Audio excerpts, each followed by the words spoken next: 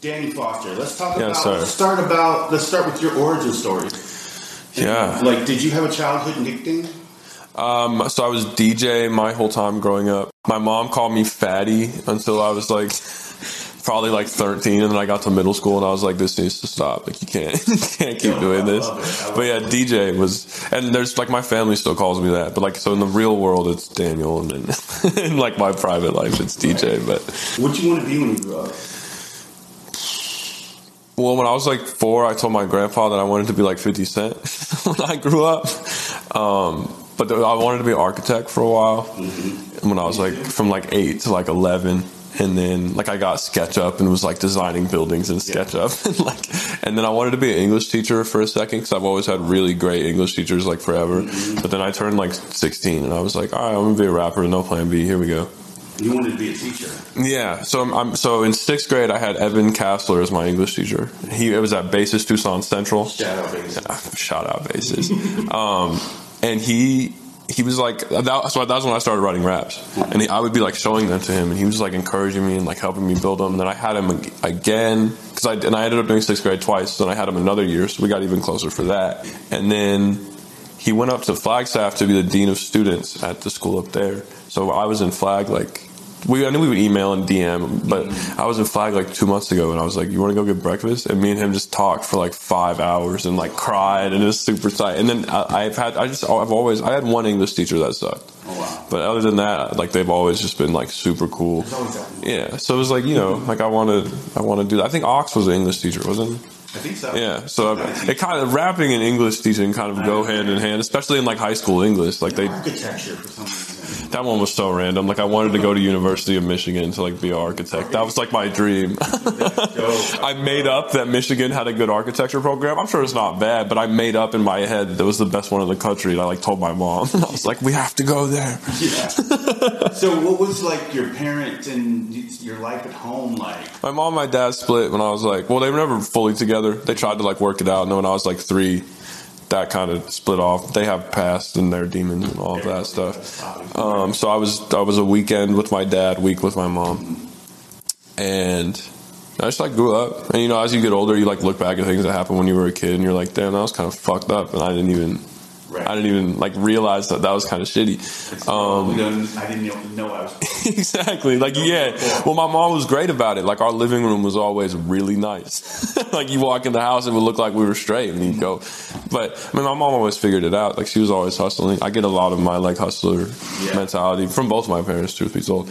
But in my home life, I mean, it was interesting because my dad was on the north side and a little bit better off, and then I'd go to the east side with my mom and be on food stamps.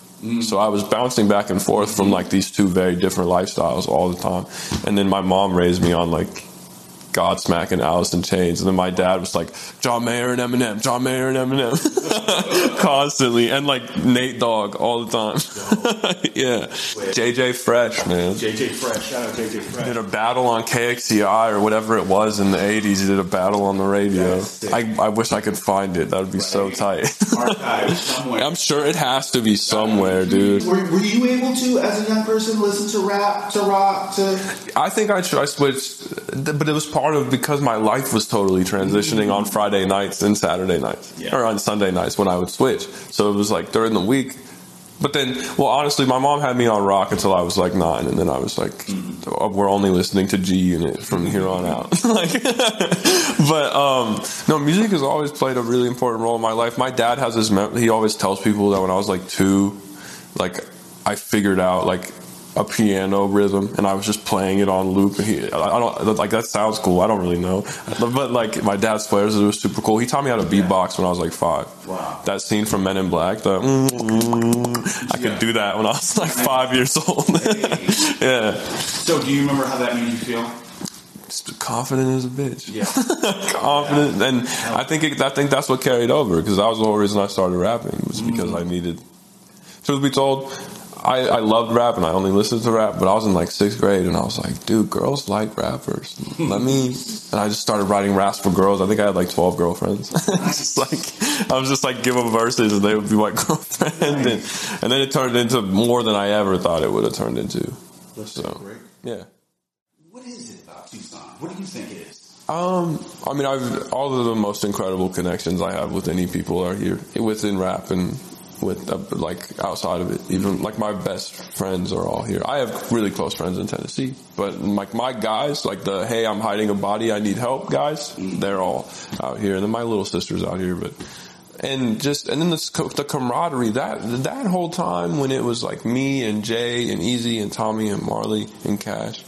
The bond that we have over that, because we were always seeing each other at every show, doing everything. It's like wanting to relive the glory days a little bit, but it's also just like nice to like see those dudes, because we all have such like a unique bond. Because there was nights where we'd all be playing, like all of us would be playing 3 shows a night, and we would have to like bounce to the next show, dude. Marley B snuck me into Flycatcher. Like, we just have like you know what I mean? What does put your city on the map mean? So, I mean, I think I talk about Jack Harlow a lot. Mm-hmm. That is putting your city on the map. Okay.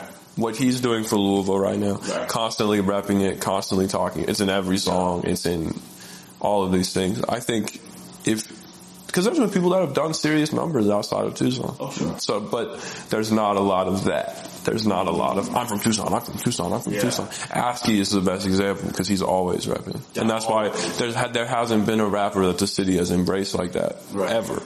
Right. Ever. And so he is putting the city on the map as we speak. Yeah, definitely. So, I mean, he very well could be the Jack of Tucson. Like, I have no doubt in my mind. If you're a person making music, who's 1 or 2 or 3 people that you should know that person? You should maybe reach out to them. In Tucson? Yeah, sure. Anywhere. Pike Romero, for sure. You, instantly. Me. I love helping rappers. It's my favorite. I did it last night. I love it. Tommy. The Tommy stamp of approval goes a long way. I got it. Did a lot of cool shit. Yeah, exactly. Jocelyn. It's Tucson. Nobody's going to be mean to you at a rap show. Right. Go to a rap show. Talk to everybody. That's how I met Pike. Yeah. There was like this dude in the corner and I was like, hey bro. You know what I mean? So, anybody involved. What's your favorite local brand? South Sticks. Is there one in Nashville? Do they have? It's not street. Not yet. They have Cashville, but Cashville is very similar to like Rep Tuck. Like, it's been around for a long time and whatever. Yeah. But they haven't had like a newer one in a while. What about food? Local food favorite? Here, Juanito's on Grant. Best Mexican food in Tucson. Literally, like, I get here and I go straight from the airport to there. It's gas. Or in Nashville, Hattie B's hot chicken. Nice. Stellar. Hot chicken. Nashville's scary right now. We got blown up, dude. How's COVID affected you personally? It caused an entire rebrand. I stopped being Woodrow anymore. Wow. Because I just had a lot of time to think about it. Yeah. And it's been really, I mean, as awful as it has been, in terms of like my career progression, it's been huge. I don't think I would have, I was just in the house making music and I had to think more. There's no more shows, so I had to think way more on like a marketing and whatever level. So it helped. It was like a kick in the ass that I needed. It was like, because I didn't have to focus on, I couldn't go anywhere. Right. There was no networking to be done outside of on the internet. So that I just got to focus all of my attention on the internet. But then I also was like, well, I don't want to be Woodrow anymore. And I thought about it all of quarantine. I literally thought about it for like, from March to like September. Damn. And I was just like, all right, I'll do it. What is the future of performing going to be? It'll come back. Yeah. I think a lot of our way of life is going to be affected by this, but with how much everybody misses shows, it'll be back to normal. Yeah, there's going to be a time where this isn't going to be a thing, and there could be 200 people crammed into Solar Culture. That's coming back. It's not going anywhere. Right. Nobody's going to give that up. Even people that say they don't like concerts, they just don't like the artists they've seen. What are you reading right now? I know you're big. Yeah. I've read the Rust book a couple times. I just finished reading The Giver for like the 11th time. I'm looking into like more philosophical books and stuff like that. Like, I haven't read The Alchemist like I should. I started it, I didn't finish it. So I'm gonna go get a copy of that while I'm here because I've just been like chilling at the house. So. Yeah. But the Rust book was really good. I got a lot of insight from that. I've been reading a lot of like George Orwell short stories. Like, he has this one about like a class on Venus, and it's like, you know how Venus, it rains acid all year round. there's like a day where it doesn't rain, so all the kids get to go outside and play, and the kids like bully this girl and like lock her in a closet, and she can't come out and play while everybody else is. Oh damn! But then I haven't.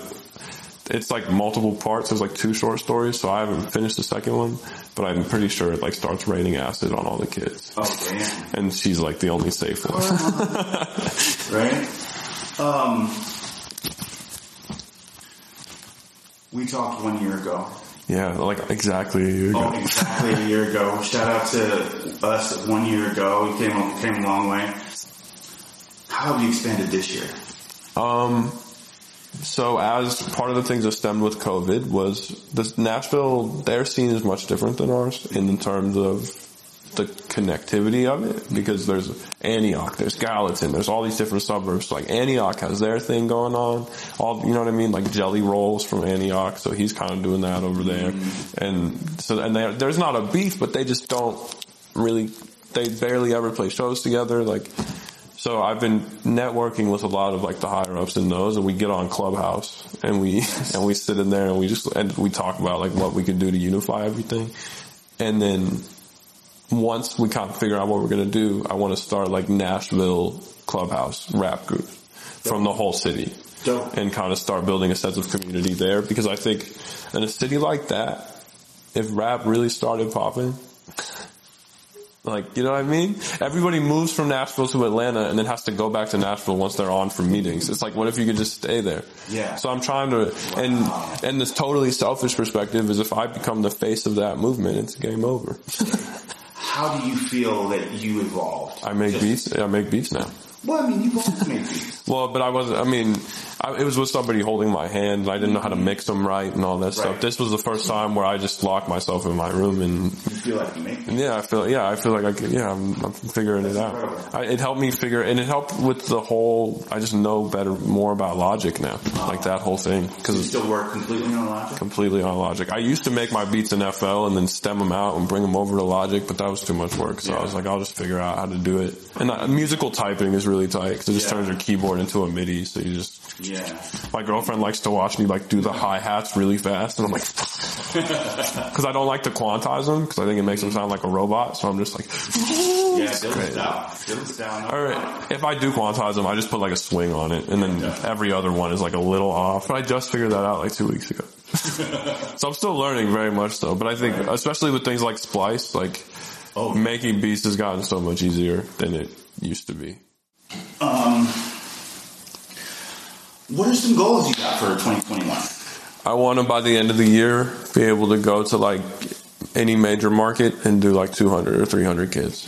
That's kind of where, and to a certain extent, is that a unrealistic goal? Yeah, but that's the whole point of goals. So I set an unrealistic goal, and then I set all of the goals that I have to hit to get there. And so if I hit all of those, which aren't unrealistic, all of a sudden, so that's really all it is right now. You're not doing anything wrong. It's all in your head. Mm-hmm. Take it with a grain of salt. Do what you want to do. Turn into do whatever you want. Chill a nice stunt. What advice would you give now? Overthinking is a pain in the ass. And I know a lot of really talented rappers that overthink everything they do, and then they're not putting out content, and then they're not, and then so if you, like, I overthink everything I do, but if I know the record's good, I'll know it's good even if I'm overthinking it. Absolutely. Even if I don't think if I overthought it to not think it's as great as it was when I made it, it's still a good record. Drop it. Throw enough cupcakes at the wall, one of them's gonna stick. Do whatever, I threw it at the wall, it stuck. You know what I mean? In our first interview, you were on Twitter heavy. Yep. You said you were sprinkling a little IG. Yeah. How about now? I'm definitely... Well, Twitter's like a horrible place. Yeah. Twitter is the worst. So are my Instagram DMs. Horrible place. So I'm at the point now where I'm just on the apps when I need to be. Mm-hmm. If I'm posting something or if I'm promoting something or if I want to tweet something. But I'm trying to cut down on just like going on there to look at it.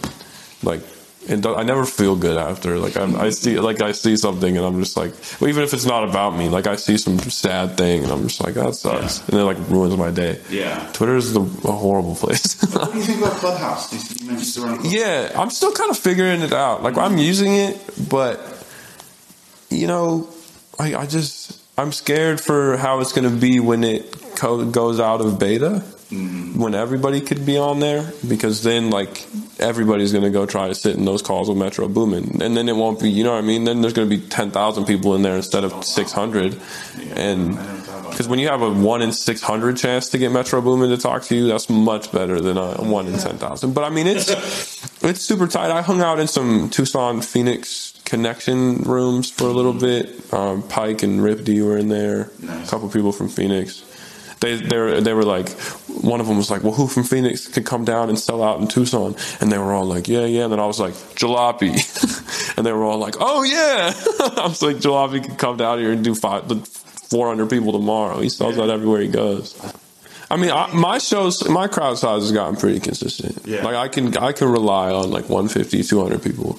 Pre-COVID, right? Like, yeah. So pre-COVID, what kind of schedule? Like, how often were you performing? In Nashville, not a lot, because there's not shows all the time. Mm-hmm. It's more of like an event when there is a show. So and it's harder to get because there's way more people trying to rap. But doesn't that make it more impactful? Yeah. So the ones that I've gotten to do have been great, and I mean, it's not like I've tried to get one and I haven't gotten it. It's just hard to find them. Yeah. Like every time I've been like, hey, can I play this? People are like, yeah, but there's just because how spread out it is and how the scene and what I was saying earlier, like it's hard to get them. But that's one of the things I want to do. I want to do a weekly show out there and give all these rappers an opportunity to figure it out. Everybody wants to blow, but they haven't performed yet.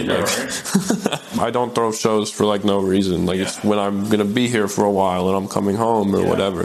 Like I don't. So I try to make them feel important, special. Yeah. So much smarter. Like the UKSL release show with when we were projecting stuff and things were going and the Mac Miller Memorial and all that. I tried to make that show like very like right. So, and I'll get burnt out if I try to make every show like that. So it's just like I'll just do shows every once in a while, and like every couple months. I got this joint that I made like the night I got here, that I feel really good about. Like I don't have my studio set up, so I have to put it down, but sometimes I can just tell. So I made that. So I'm really excited about it. But the song with Lando, man. Yeah. Like I love it. It's amazing. How portable is your studio? I mean, I move it around all the time. Right. So, because it's just my mic stand, my interface, my laptop, my speaker stands. I'm on to the next one. I use a Scarlett. Okay. But I have the lowest tier one, but I kind of like it. I like to, you know what I mean? Like that's like more fun when you gotta like have some workarounds. If everything worked right, it wouldn't be as cool. I still use $100 Audio Technica mic because I've used $1,200 mics and I don't like how my frequencies come in and all that. I know that with that Audio Technica one I have, we're good. I know how to mix it. Like Valley of the Sun. Yeah, I love that record. It's Mac Miller's fault. It really is, because like it means my favorite rapper ever. Definitely. So it was like, well, he's gonna sing. I might as well figure it out. It's a lot of when Circles came out. Like I was already kind of dabbling in it, but when Circles came out, I was like, I really need to figure this out. So when I got my own studio space, well, not really, but like my uncle has a room off the garage in like the boonies of Tennessee. And he was like, set up a studio in here. So I basically have my own space, so I didn't have to worry about anybody hearing me. So I just got to belt some shit. Lots of like Daniel Caesar covers, just trying to like figure it out. Yeah. Think about that. Streetcar, I've probably recorded Streetcar like 75 times. Just practicing. And Tennessee's cold, so like it doesn't get hot in there ever. It's super tight. I sang so much, so I was like, let me just and I rap on it. And that song initially didn't have that beat switch on it. It had a different second verse, and then I was like, nah, let me just rap for a second. And plus I had some things I wanted to say, like I didn't think I had touched on like societal issues enough, so I wanted to give it a place to talk about that. We shot a video for that one. Really? Super tight. Yeah, it's going to be the best one that we've put out over at Defo. So we my videographer got a gimbal, so they just like changed everything. Absolutely. But it has like scenes in it. Like it was the first time where I've like gone into a music video like with a plan. Nice. So, which is really tight. But that record is sick as fuck, dude. That's growth. Absolutely. And there's Mac Miller homage on that record. Kind of P. Diddy homage, but at the same time, that interlude is totally Mac Miller homage. Absolutely. So, it's Daddy Foster, Mankind Podcast. Going into this is how you should start the year. 2021, we're sitting here. It feels like 8 o'clock in the morning. It's like 2 o'clock. Long night yesterday. But yeah, I rap, I sing, I produce. If you listen to this, you already knew that. On my socials, it's just at the Danny Foster on everything. Dropping a song every other week for the whole year, and giving y'all an album at the end of the year. So this is super tight. I love doing this, man. Kai's like uncle to me. So yeah. So yeah, I mean, yeah, it's tight.